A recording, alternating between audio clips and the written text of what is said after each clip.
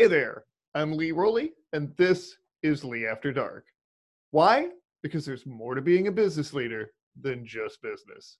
Each episode, one brave entrepreneur ejects the elevator pitch and just gets real. Today, I have with me Nick Ward. Nick, how are you, my friend?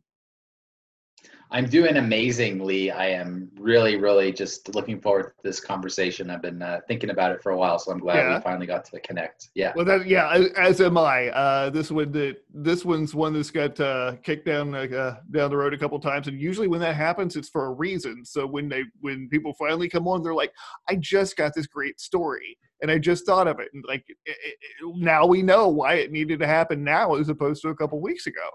So really cool. 100%. Enough of that. The rules are simple. The next 20 minutes, we can talk about anything you want but your business. After that, you can pitch up a storm.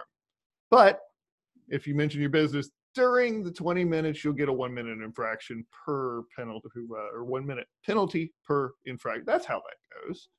Yes, I penalties get it. for I mean, it's infractions. better than it's better than trap door. You know, if I were to mention my company and you just hit a button and I just, Okay, boop, boop. drop. No, we're not going that far. We're not that bad. We're just a little bad. All right, well, so you're ready to play. Let's go ahead and set the timer. Yeah. And what the heck are we getting into for the next 20 minutes? Man, I don't know. I think one of the things that I'm always happy to talk about is something that's come up a lot on Twitter recently that I've been talking to people a lot about is, you know, in the specifically in the cannabis industry, but it applies to all kinds of other industries. And that is, you know, we want the world to be a certain way, and we have ideas about how it can get there.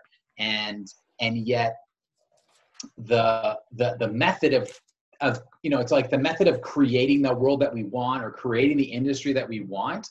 Sometimes, like especially now, what's really popular is just to slam people and to just bash them and to tell them what everything from A to Z, what they're doing wrong and how they should be living better and doing better. And I think that's it's a bit of a not even just a double-edged sword. It's self-defeating, because when people want to change, they rarely want to change when someone has been yelling at them or telling them all the things that they're doing wrong. So for people that have this idealism of how they want things to be, and, you know, particularly a lot of people in the, you know, the cannabis and the hemp spaces, they're very idealistic people. They've been, you know, kind of pushed around a little bit by prohibition and on war on drugs and everything. And so now they're like, oh my gosh, we have this opportunity, and everybody is, you know, I don't know, what's the rating here for language on your podcast? Free for all. So basically, are we fucking up? You know, we're missing the opportunities where the legal people are not doing a good job, and so all these people are getting like pent up and angry and everything like that. And so for me, I just think it's so interesting. The people that I tend to resonate with are the ones that are able to find that middle ground of saying, like, okay, you know, we have a vision for what things should be, and we also have a patience and compassion and empathy for everybody who is on this journey together. And I think that this is a really, you know, apt metaphor for the whole of humanity. You know, we all of us, all human beings, we have a sense of how we would like the world to be, and yet oftentimes we don't know how to get from here where we are to where we'd like to be. And what comes out is a lot of just frustration and anger and hate and, you know, just sort of all that negativity. And it's not getting us any closer. It's getting us further away from this dream state. Or, you know, it's funny, we talked about Shangri-La a second ago, you know, because we all want to get to this paradise. We'd like to have, you know, a Shangri-La or a heaven on earth, or whatever, you know, kind of insert cool metaphor here.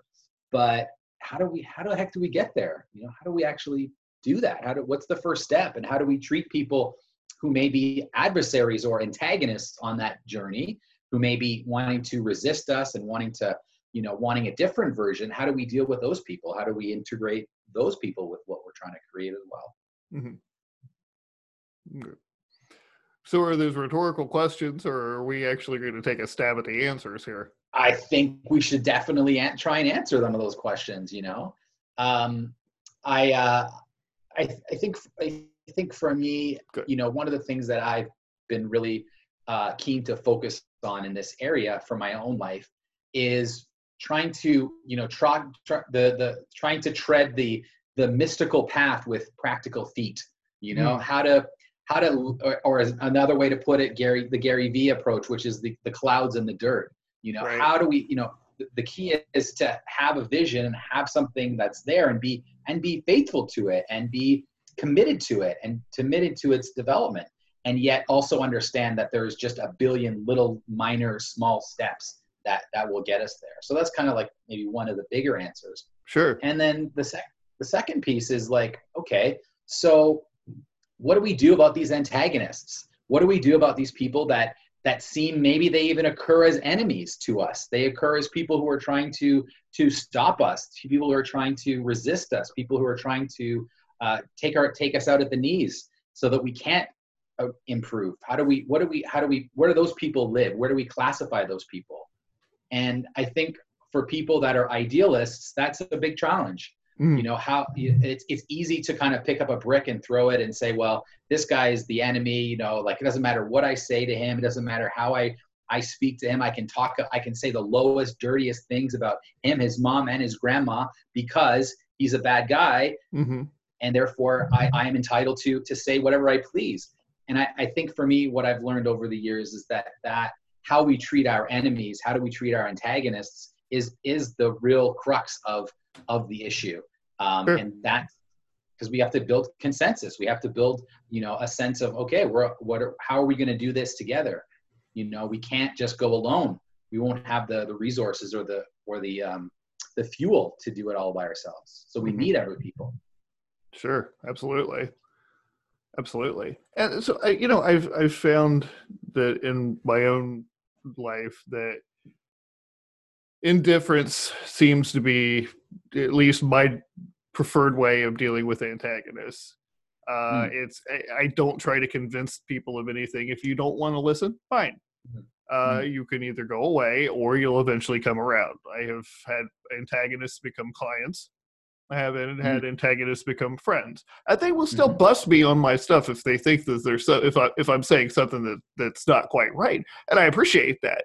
And so where I position the antagonists, the ones who are willing to provide constructive feedback, is at a position of almost nobility in my world, because like I want people to point out cracks in what I got going on so that I can learn how to build something better.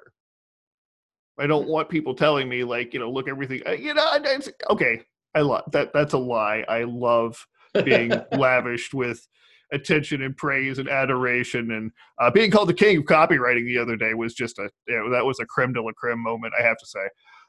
But at the same time, when I'm not, I don't want to, I don't want to stifle anybody's ability to say, you know what, something that you're doing just doesn't make sense here, and here's what I think it is. In fact, come tell me all about it. I want to know. So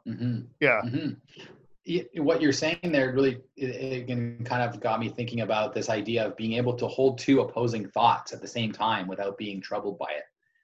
To be able to contain. It's so hard, and yet that's what we're talking about here. We're talking about how to see far and how to see close. How to play at these different levels at the same time. How to see someone, and I think it's helpful to frame it as an antagonist or frame it as a something that's not as negative. Like the word enemy, it really leaves little opportunity. There's little space for collaboration when we're dividing ourselves between different teams, and like these are the good guys, these are the bad guys. And so I think being able to hold those two opposing thoughts and being okay with that is really the way through, the way to get where we want to go in terms of really making some changes in certain areas. That's exactly right. I recently reframed, the idea of trolls online as hecklers. At Mm, least if they're mm, somewhat pretty, and in fact, I even told one of these guys, like, "Hey, you're my favorite heckler," and then he's since become, a fan and promotes my stuff and so forth. But I look at it that mhm, way simply because that reminds you that you're the one with the mic. mhm. And that's, when you can remember that you're in that position, that yes, you are there to serve, but you're also the one with the mic. So what you put up with and don't put up with is up to you. Yeah. And I think people kind of taking the conversation on a little bit of a side turn here, though. I think that people, when it comes to the platforms and the microphone, I don't think people really get the power of it. I don't think people really grasp how empowering it is to be the host. Like right here, we're on Lee After Dark, and I'm simply one of many guests in the whole journey.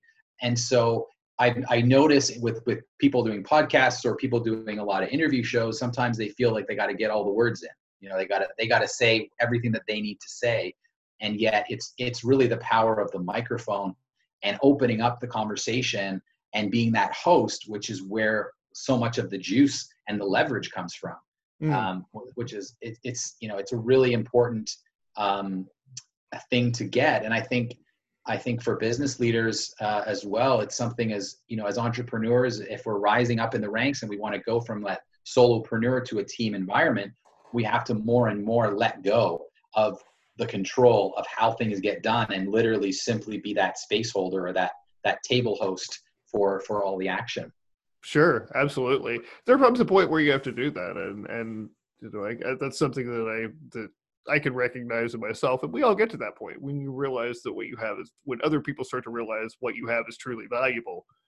When you get that start to get that overnight success sort of vibe, even though you've been like, God, I've Mhm. been busting my butt about this for years. I've been yelling about this to Yeah. the heavens for years, and like, now it's just like, oh, you're Yes. new here. I like you. It's like, yeah, okay. Yes. But yeah, Well, that's true. I think that the one of the things that I've as someone who to let me tell one on myself, Lee. I love being right. I love it when people say you're the right person that ever was righted. That's like Right. that's like music to my soul in a way. And uh, yet at the same time, I've realized that it's very very corrosive for me to say I told you so, and in whatever Hmm. form that comes in. And so what I've really tried to do is leave an open trail behind me, because I definitely feel like I've been a trailblazer in my whole life. I've definitely been pushing the envelope and trying new things and freaking the shit out of people because they're I'm the apple cart upsetter. So in that journey, I've noticed that people who, like you said, right, people who are antagonists at one end of the journey later on show up as the greatest supporters. And the only thing that can be a barrier at times is their fear of having to change their mind. And so if you're going to be a leader, if you're going to be someone that breaks barriers and is a trailblazer, then you have to leave a nice little gentle opening for those who may not understand what you're doing at first. Hmm. Because if everyone that comes back and says, to your point, if everyone's like, hey, I know, Lee, that you told me that copywriting was the thing and it was super important and I didn't agree with you, but now I agree with you, and you jump down their throat and be like, what? How could you wait 5 years before you did it? It's a Hmm. total, it totally kills that vibe. So Hmm. it's super important to get that, to get that piece. And for me, it's been a real personal challenge to not say I told you so, because I was like, one of the, the smart ass kids in school. I did really well pretty easily. And so there's always that part of me that wants to be recognized for being right and being smart. But it's such a relationship killer. And it's so corrosive to team unity and team dynamics that it's something that I've consciously worked on to internally or externally, eliminate that I told you so from my vocabulary. Yeah, it's definitely an important step, and it's a hard thing. I can relate, having grown up with I was a B student because I was too lazy to be an A student, basically, Right. and at various points because did too many drugs to be an A student. But that's neither here nor there. You know, but or here and there. yeah, here and there, absolutely. It's so much more important to relate to them on and connect with them than it is to show, you would say show your care before you show what you know, or however that statement goes. And I found that, the more I wanted to push my knowledge and just be like, this is it, the less I was relatable. And, I grew up getting my ass kicked a lot. So, it took about 40 years Same. to figure that out. Right. To where, building those relationships just becomes so centrally key. And you realize that even though, the universe exists between your ears, Nick. I mean, it really does. The entire universe exists between your ears, just like it exists between my ears, and there are very different perceptions to that. But realizing and constantly reminding yourself that yours is not the only one is a powerful and humbling thing, and makes it a lot harder to be upset with people. Yeah. Absolutely. Again, it's back to this whole concept of keeping these two opposing thoughts in our head, which is that, like, I have the infinite, creator, God of the universe. I've been there since the beginning, and I know what's going to happen, and I'm aware of everything. And at the same time, I'm just a little grain of sand on the beach as a human being, who forgets to pay bills sometimes, or who is rude to somebody without thinking, and casually rude to people. So it's like that humility and that confidence, and keeping those both, in balance that's the game, I think. It is a constant balance. Yes. It's something like what I remember, what is it? Paddleboarding to be. It just for some reason, when you said that, put me in that mind. It took me a minute to think what it was, because it was such a horrific experience. But yeah, of trying to balance on something that by nature doesn't want to stay balanced. Right. And so it is a constant process, and it does not end. I mean, have you ever had like this lingering perception that there's some point that you get to in your life where everything's just going to be okay? That ping moment where, like, totally everything starts going right, and all suddenly you've got it all figured out. Have you ever had those moments where you've thought, like, maybe that existed? I think yes. And what I do a lot of reframing and deprogramming and reprogramming with my thoughts and my beliefs. And so I'm always willing to let go of the thing that I was completely convinced of yesterday. I'm always willing to just be like, okay, I know nothing. And usually 3-4 times a year, I just go, okay, forget everything I think I know about philosophy, about the nature of reality. Forget all of it. Anything that I think I know, let me just start again. Let me just begin again. And I find that my willingness to do that, my confidence grows to the point where I know I can face anything. I know that I can withstand or absorb any pressure, because I can always start again, because I don't put that pressure on myself anymore to not be changing. I accept that I'm ever changing, and that my whole DNA and my whole cellular structure recreates itself every 7 years, or whatever that number is. So it's that place of confidence that it's all going to be okay. And if it's not okay, I always know what to do when it's not okay. And that's, I think, as close to that perfect moment as I get. Yeah, exactly. That's beautiful and extraordinarily well said. Because it doesn't mean that the circumstances have to be perfect, because they don't. I mean, they rarely are. They're never going to be. But you're right. That ability to reinvent, which is what this little fellow up here is all about. So I can totally relate to that. And it's amazing. I see people who are rigid in their thinking, and it really is.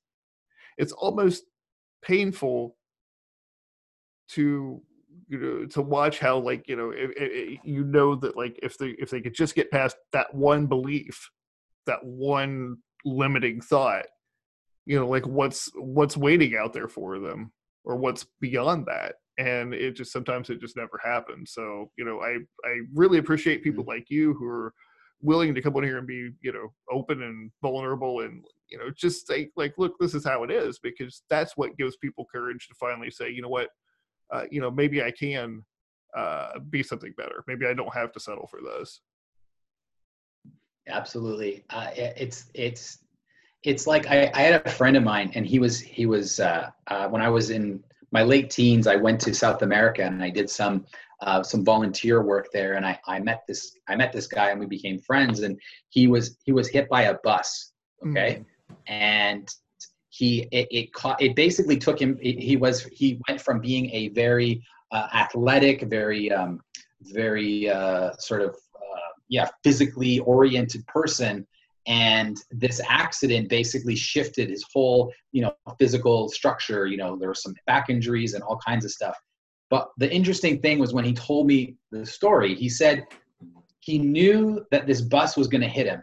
He just had a flash, just maybe a 5 or 5 seconds or less, kind of like an awareness of something was going to happen. And he realized that if he tensed up, he would be dead. Like, he would not survive this accident if he tensed up. And so at the moment, just before this collision occurred, he was able just to relax himself just a little bit. And even though the bus hit him at a crazy speed and threw him, he was thrown, like, I don't remember exactly the distance, but that story always stuck with me, which is that if we allow ourselves to absorb and be fluid when times are tough, when a big collision is coming, whether that's physical or metaphorical, it's like the damage is less. Like, we're able to, we feel less pain, we suffer less when we just allow some of these things which we cannot control just to roll through us. Right. Yeah. I love that. It echoes what I see so often in Eastern philosophies of comparing a person to water or to the reed. Because of the reed, bends and survives because it doesn't break. And survive heavy winds for that reason. And that speaks to to what you're talking about here, I think. Definitely. I've done a little bit of study of the way of the Tao and Taoist philosophy, and I find it it's very practical, but it also is very profound, which I like, when there's that combination of very practical, but also like, wow, this is expansive, this is huge. Exactly. We're about to wrap up this portion and get over to the business into things. Do you have any final thoughts on this conversation before we scoot over? Well, if I can bring it down to some value to the people that are listening and who have been kind of following the conversation, I would say that the just like in investing and in the power of compound interest, the same is for me, I've noticed, is the power of compound action or the power of compound thinking. And so wherever people are on their own journey to full realization or self-expression, the path to get there is literally like, that the Taoist, the path, the journey of the 10,000 miles starts with a step. Mm-hmm. But it's not in a cliche way. That's literally how the world works. Right. And so that, I wanted to just, to give that sense that wherever people are, they can just take a step starting today. And it can be the smallest of steps that can lead them to begin. And the beginning part is the hardest. To actually initiate, to start, is the most difficult. And once we get past that, then it's much, much easier to continue that momentum.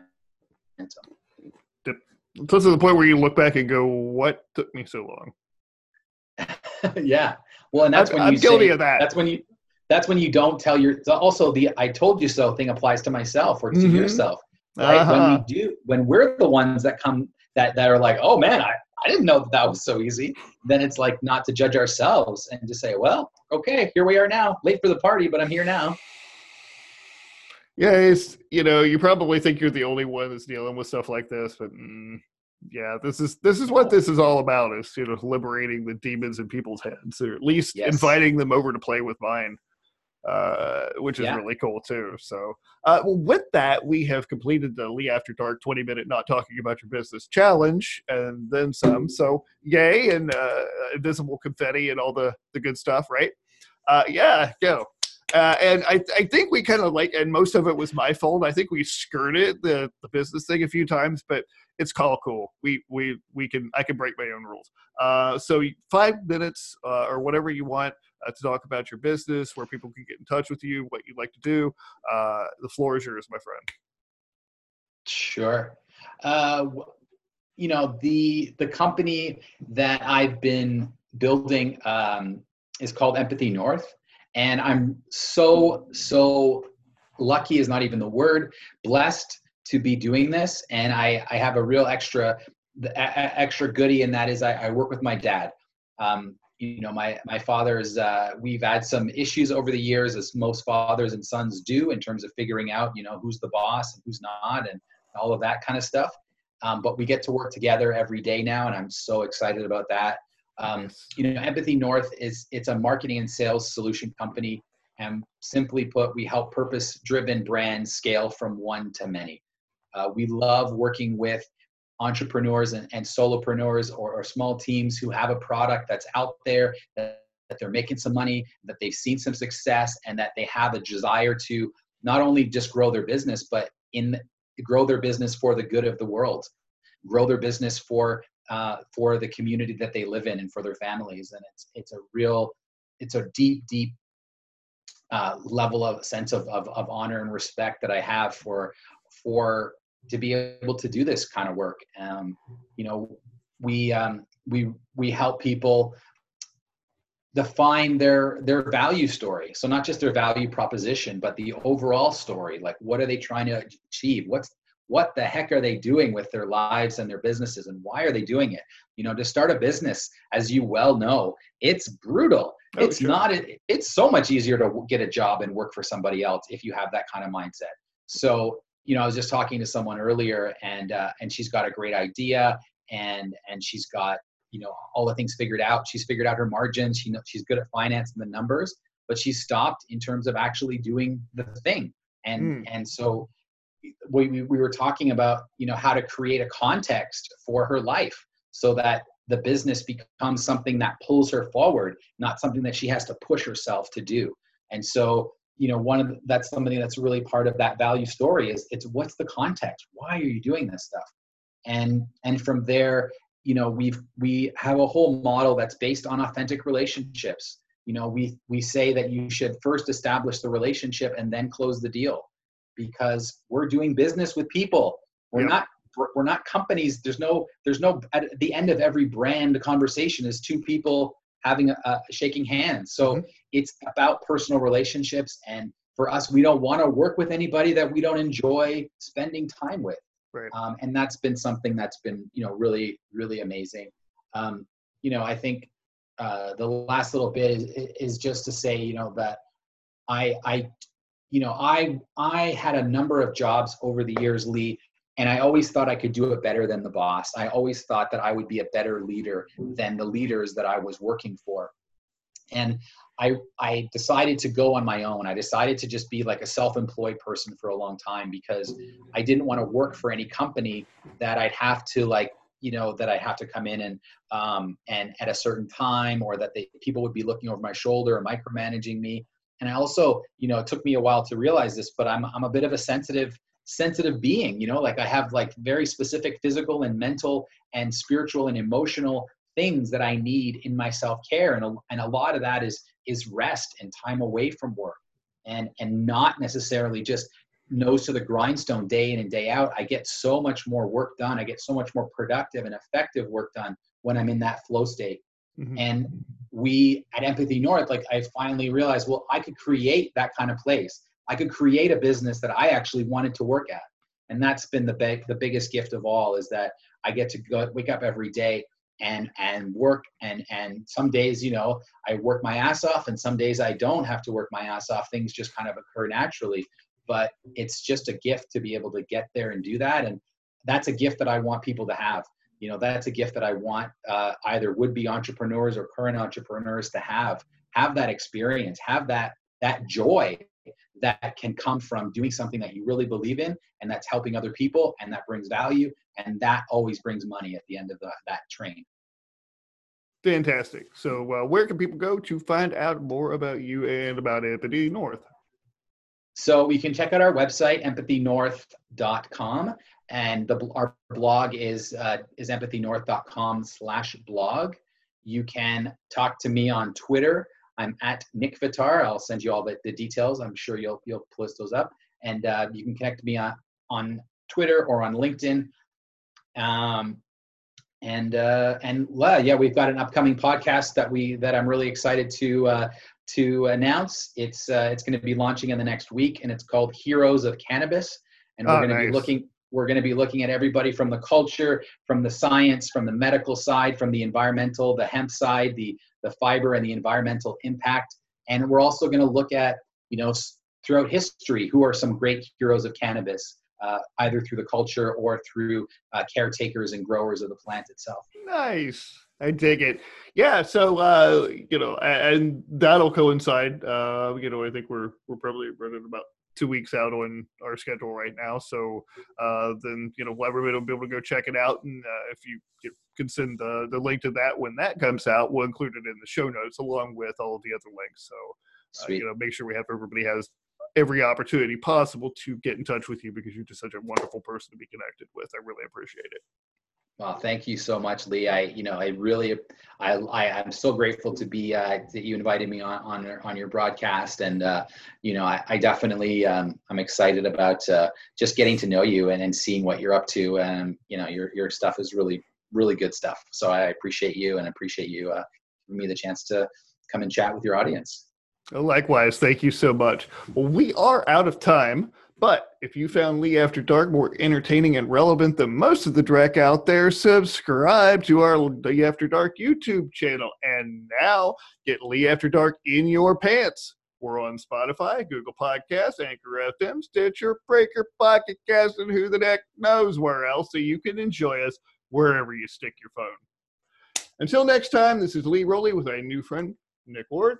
Be present and be well.